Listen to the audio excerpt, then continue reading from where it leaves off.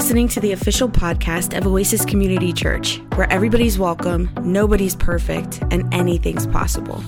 If you'd like to learn more about Oasis, request prayer, or get in touch with a pastor, visit our website at oasischurch.org. Enjoy the podcast. Well, good morning, everyone. We start a new series today, a Lenten series, one in which we have titled Water and Spirit.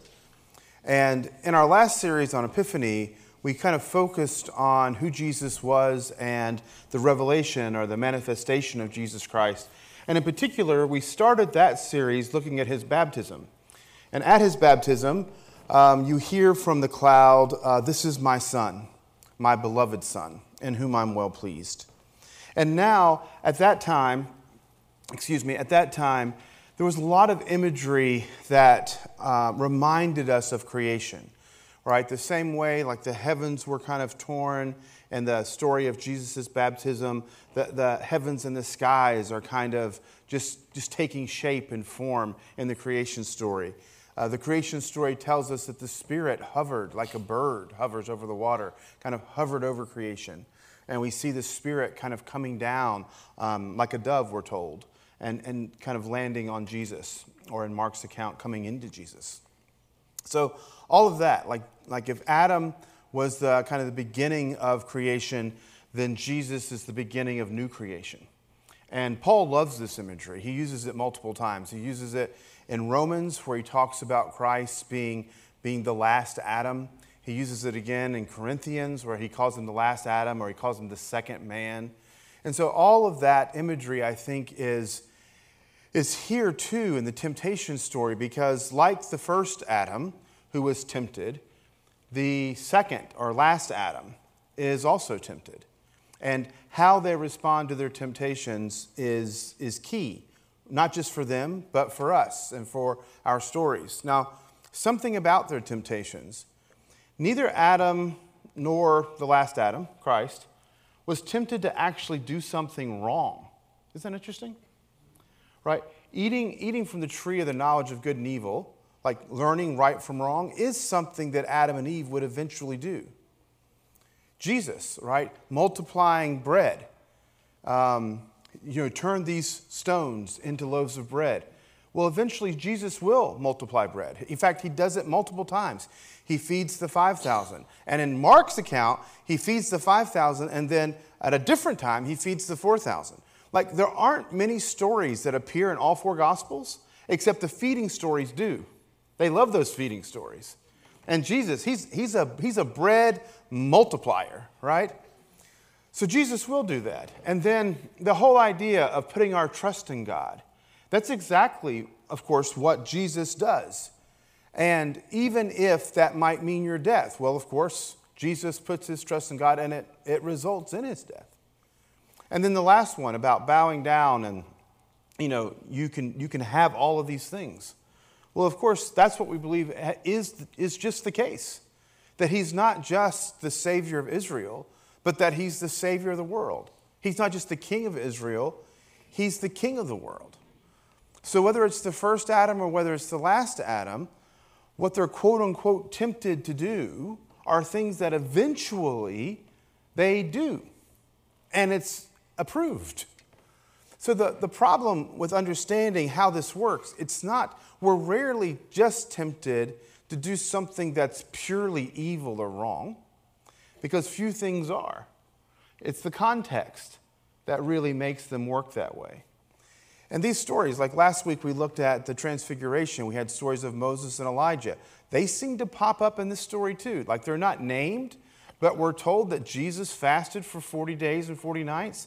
And for those of you who paid attention in Sunday school when you were a kid, or you were part of the Bible trivia team when you were in your youth group, who else do you know went up on a mountain and fasted for 40 days and 40 nights? Moses, exactly right. Moses fasted for 40 days and 40 nights.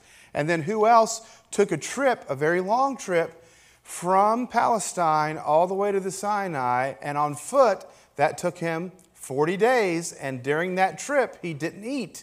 His name is Elijah. So when Jesus, we're told, fast for 40 days and 40 nights, most of the readers of these gospel stories would have thought, oh yeah, I remember this part of the story, right? I remember Moses doing this. I remember Elijah doing this. So all of this is kind of in the background here. What I'm trying to set up for us is I want you on the one hand to be thinking about creation and about new creation. I want you to be thinking about Adam. I want you to be thinking about Moses. I want you thinking about Elijah. And ultimately, I want you to be thinking about Christ. And then when it's all said and done, I hope that we can also talk about what this means for us. So let's look at this first temptation. Jesus is in the wilderness. He has been led there, we're told, by the Spirit. And while he's there, having fasted for 40 days and 40 nights, the tempter, we're told, comes to him and says, if you are the Son of God, then turn these stones into loaves of bread. Now, Luke will tell a slightly different story. He'll say, turn this rock into like a piece of bread. But we'll leave that for another year when we preach on the temptation out of Luke's gospel. So today we're preaching out of Matthew's gospel. And in Matthew's gospel, it says, turn these stones into bread. So I don't know, how many of you have actually been to Israel? I know several of you have. It is like the rockiest ground you have ever seen, especially when you get out in the Judean wilderness. It is like a bunch of rocks that have on top of them smaller rocks. And the smaller rocks have little bitty rocks on top of them. It is rocky. Like, I'm going to date myself here a little bit. It's like northern New Mexico, northern Arizona, southern Nevada, southern Utah. So if you grew up in the age that I grew up in, we watched Bugs Bunny and Roadrunner and Wile E. Coyote. Anybody else remember Roadrunner, Wile E. Coyote? So if you can think of that landscape, that's what the Judean wilderness looks like. Super dry, super arid, super rocky. Now, for the younger people in the crowd who might not know Roadrunner or Wile E. Coyote, if you can imagine Walter White and Jesse Pinkman going out in an RV, right? We won't say what they were up to, but you know where they went, and you know what that looked like. Okay, that's what the Judean wilderness looks like. Just trying to cover my bases here. So, if you're told in a place like that, why don't you turn all of these rocks into bread? Well, you're not talking about feeding yourself. This is not a temptation. Listen to me carefully here, friends. If you're going to walk away with something today, I need you to hear this. The way Matthew tells this story, this is not a temptation for Jesus to feed himself because he was hungry. I'm going to say that again. This is not a temptation for Jesus to feed himself because he was hungry. Because you don't turn the countryside into bread in order to feed yourself. If you turn the countryside into bread, you would have enough bread to feed the country. And that's exactly what he has been called to do as the Messiah.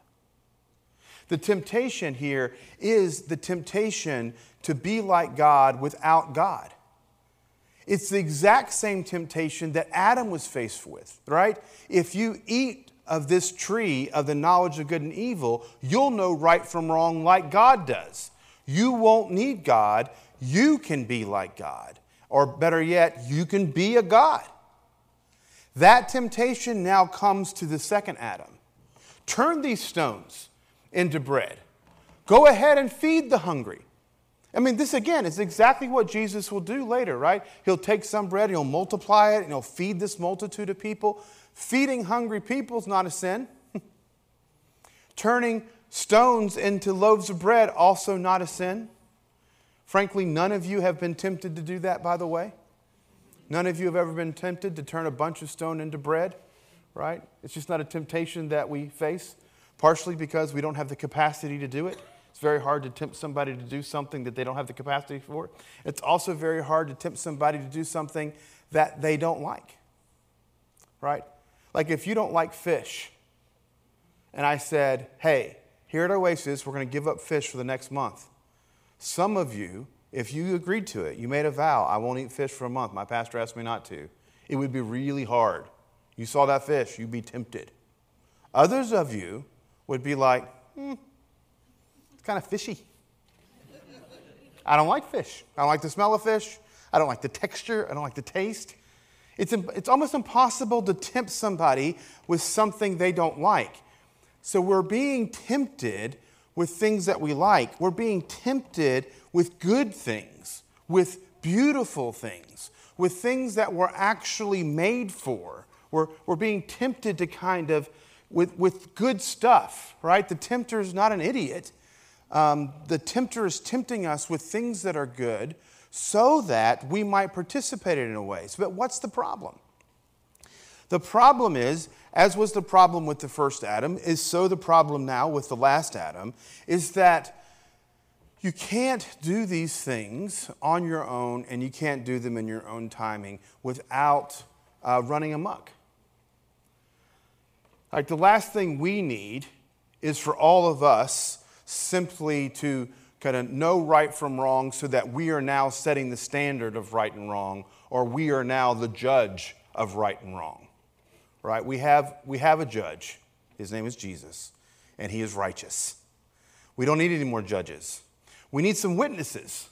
We need some people who can see, and some people who can experience, and some people who will tell about that. But we don't need that. That's the last thing we need. In fact, God said, don't even get into that. Don't mess with that stuff. That's not good for you. And I think the same thing here is with Jesus. But here's the difference between Jesus, the second Adam, or last Adam, and the first Adam, is that the first Adam gave into that temptation. He tried to take the easy way out, right? Or we might even call it do it yourself. Now, I know to criticize do it yourself in our context, we are in Polk County. Like, I don't want to criticize do it yourself because that's kind of an all-American way, right? Pull yourself up from the bootstraps. Just try and figure it out. My dad was a real do it yourself guy. My wife is a real do it yourself gal, right? Like, she just gets things done, right? Just go to Lowe's or go to Home Depot, watch it on YouTube, figure it out. Get it done. But here's the thing. When it comes to our faith, do it yourself is dangerous. In fact, do it yourself is impossible. And when we try to do it ourselves, we just get it wrong. You cannot, right, save yourself. And you can't save anybody else either. The only one who can transform you into the image of Christ is the Spirit of God. The only one whose death can actually save you is the person of Jesus Christ. Sometimes we say things like Jesus died on the cross so we wouldn't have to. Well, listen, had you died on a cross, you know what you'd be? Dead. Your death on a cross isn't going to save you anyway. It's Jesus. That's the point. It's Jesus. And even Jesus knows that he doesn't live this human life independent of the Father. Because while he is tempted, hey, you're the Son of God, why don't you just get on with it? Why don't you just do it yourself? Why don't you multiply these stones into bread and feed these people, Messiah? And Jesus is like, well, it is written that a person shall live by the word of God and by every breath, every word that comes out of his mouth. So our life is a life of dependence. Our life is a life where we depend on God. Our life is not a life where we simply do it ourselves. And again, I think the tempter picks up on that and in a clever way responds to it. Like, if Jesus' response is, no, I'm going to depend on God, not on myself, then we get the second temptation, which is a temptation to, well, jump, right? Jump off the temple. Depend on God. Okay, so you say you don't do it yourself. You trust in God. Well, let's see how much you trust in God. It's pretty steep right here at the pinnacle of the temple. Again, if you're, growing up, I always thought they'd gotten on top of the church. And I'm thinking, what are they doing on the church? But the pinnacle of the temple, the Temple Mount, the south east corner of the Temple Mount was known as the Pinnacle because it was the tallest and it looked down into the Kidron Valley. So now apparently they're not in the wilderness. Now they're at the temple. They're in Jerusalem. And Jesus is still being tempted. And it's like, hey, you know what? David wrote a psalm that said, he will give his angels charge over you. That's also an interesting part of the story, right? Because in the first temptation, when the tempter says to Jesus, if you're Son of God, turn all these stones into bread, and Jesus responds as, it is written, right? Then in the second temptation, when Jesus is at the temple, he's probably looking down over the edge, down into the valley. He's like, man, that's a long way down there. And Satan speaks in his ear. He goes, you know what David said in the psalm? Like, Jesus responded to the first temptation with Scripture, and now Satan responds in the second temptation with Scripture. Man, this should give us a cause for pause, my friends. If Satan can quote Scripture as to why Jesus should try and die by suicide, then we should all be careful with how we quote Scripture. Man, that's a lesson inside of a lesson. Like, yeah, I'll say that again. If Satan can use Scripture to tempt Jesus, we have to be careful how we use Scripture, right? Because just because you can come up with a Scripture for something, well, Satan came up with a Scripture for why Jesus should jump. Does that mean Jesus ought to jump? No, very good, right. I'm glad you got that right. It doesn't mean that Jesus should jump, even though he had a Scripture for it. Paul will later tell Timothy, look, don't be ashamed. This takes some effort. It takes some work, some labor in word and doctrine, rightly dividing the word of truth, which suggests then that if we don't work hard at it, it's possible to wrongly divide the word of truth. And the wrongly divided the word of truth will get you in places where Satan was, saying, hey, David said he'll give his angels charge over you, so why don't you just go ahead and leap? Look, several things bother me about this. One, it bothers me that Satan's quoting Scripture and that he's quoting it in such a way that it's an abuse of Scripture. But it's really bothering me because it's Psalm 90, and I really like that psalm. You are my hiding place. You always fill my life with joy and deliverance. I don't know the words of this song, but I will trust in you. Is how it ends? Thanks. Sorry, Harper. She liked that one. Look, that song about God being our hiding place, that psalm is the psalm that Satan's quoting to Jesus saying, why don't you jump? So I want you to hear these two temptations side by side. One of them is do it yourself. The other is let God do it all. And both of those are temptations that we have to resist. We resist the temptation to do it ourselves because we must rely on God. And we resist the temptation for God to do it all because God's not just acting on us in some kind of passive way on our part. We are called to participate. We're called to have faith. We're called to confess our sins. We're called to love one another. We're called to serve our community. This is not an either or. This is a both and. It is the work of God, and it is the work of God that He has called us to participate in. The last temptation is the temptation that if Jesus would bow down to Satan, He would give him the kingdoms of the world. Which on the one hand, you might think, well, that seems kind of silly. How could you possibly give to Jesus something that's already His?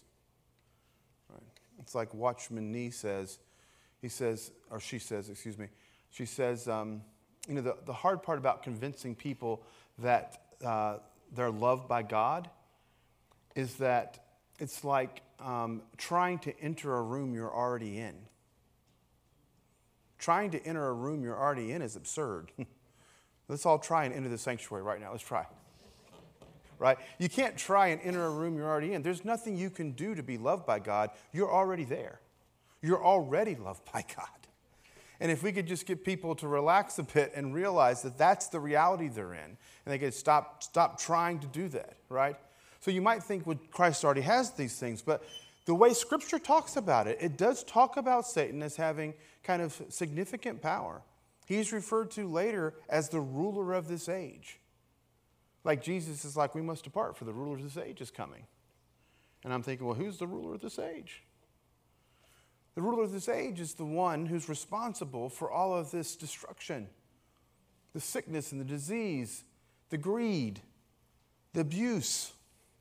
That's not coming from God, it's coming from somewhere else. And that's what's being conquered.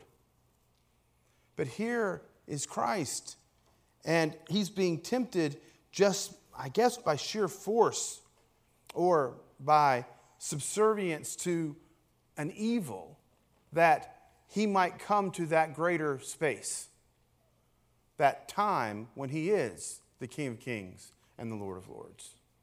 But of course, he resists that. I want us to go now and kind of close this section of the service by looking at what Paul had to say about the relationship between Adam, the first man, and Christ, the last Adam. He says this comes from Romans chapter 5. Therefore, just as sin came into the world through one man, and death came through sin, and so death spread to all because all have sinned. Sin was indeed in the world before the law, but sin is not reckoned where there is no law. Yet death exercised dominion from Adam to Moses, even over those whose sins were not like the transgression of Adam, who is a type of the one who was to come. But the free gift is not like the trespass. For if the many died through the one, or through the one man's trespass, much more surely have the grace of God and the free gift in the grace of the one man, Jesus Christ, abounded for the many. And the free gift is not like the effect of the one man's sin. For the judgment following one trespass brought condemnation, but the free gift following many trespasses brings justification. If because of the one man's trespass death exercised dominion through that one, much more surely will those who receive the abundance of grace and the free gift of righteousness exercise dominion in life through the one man, Jesus Christ. Therefore, just as one man's trespass led to condemnation for all, so one man's act of righteousness leads to justification and life for all. Just as by one man's disobedience the many were made sinners, so by the one man's obedience the many will be made righteous. The word of the Lord. Thanks be to God. Amen. And amen. The work of Christ, the person of Christ, is not less effective than Adam. It's more effective than Adam. And it's that work that we get to be the beneficiaries of. And this is where the story of the old creation and the new creation, the story of Moses and Elijah and Adam and Jesus comes to rest here in Lakeland on February the 26th, 2023. Because we too will be faced with temptation. And some of our temptations are also temptations to do things that in and of themselves might not be bad or evil. But they could be at the wrong time, or they could be in the wrong context, or they could be in ways that are contrary to what the work that God is doing. And so we follow Christ in this one. We rely on Him. It's His faithfulness that has provided our salvation. But our salvation is not just being saved from something, it's also being healed of that brokenness. It's being liberated. It's being set free so that we now can live a life like His, full of grace and truth and forgiveness and mercy and justice. We confess our sins. We profess our belief. We come in fellowship with one another. We say our prayers. We come to the table. And once again, we receive the perpetual invitation to eat the bread of heaven and to drink from the cup of salvation and to receive the very forgiveness that Christ has lived for, the welcome and the acceptance, the good news that all of this is the work of Christ in our lives and in our world. We hope you were blessed by today's podcast. If you liked what you heard and want to support us, you can do so by subscribing wherever you listen to your podcasts. You can leave us a review on iTunes, and if you want to contribute to Oasis financially, you can go to oasischurch.org. May the Lord bless you and keep you, and may God's face shine upon you and give you peace. Amen.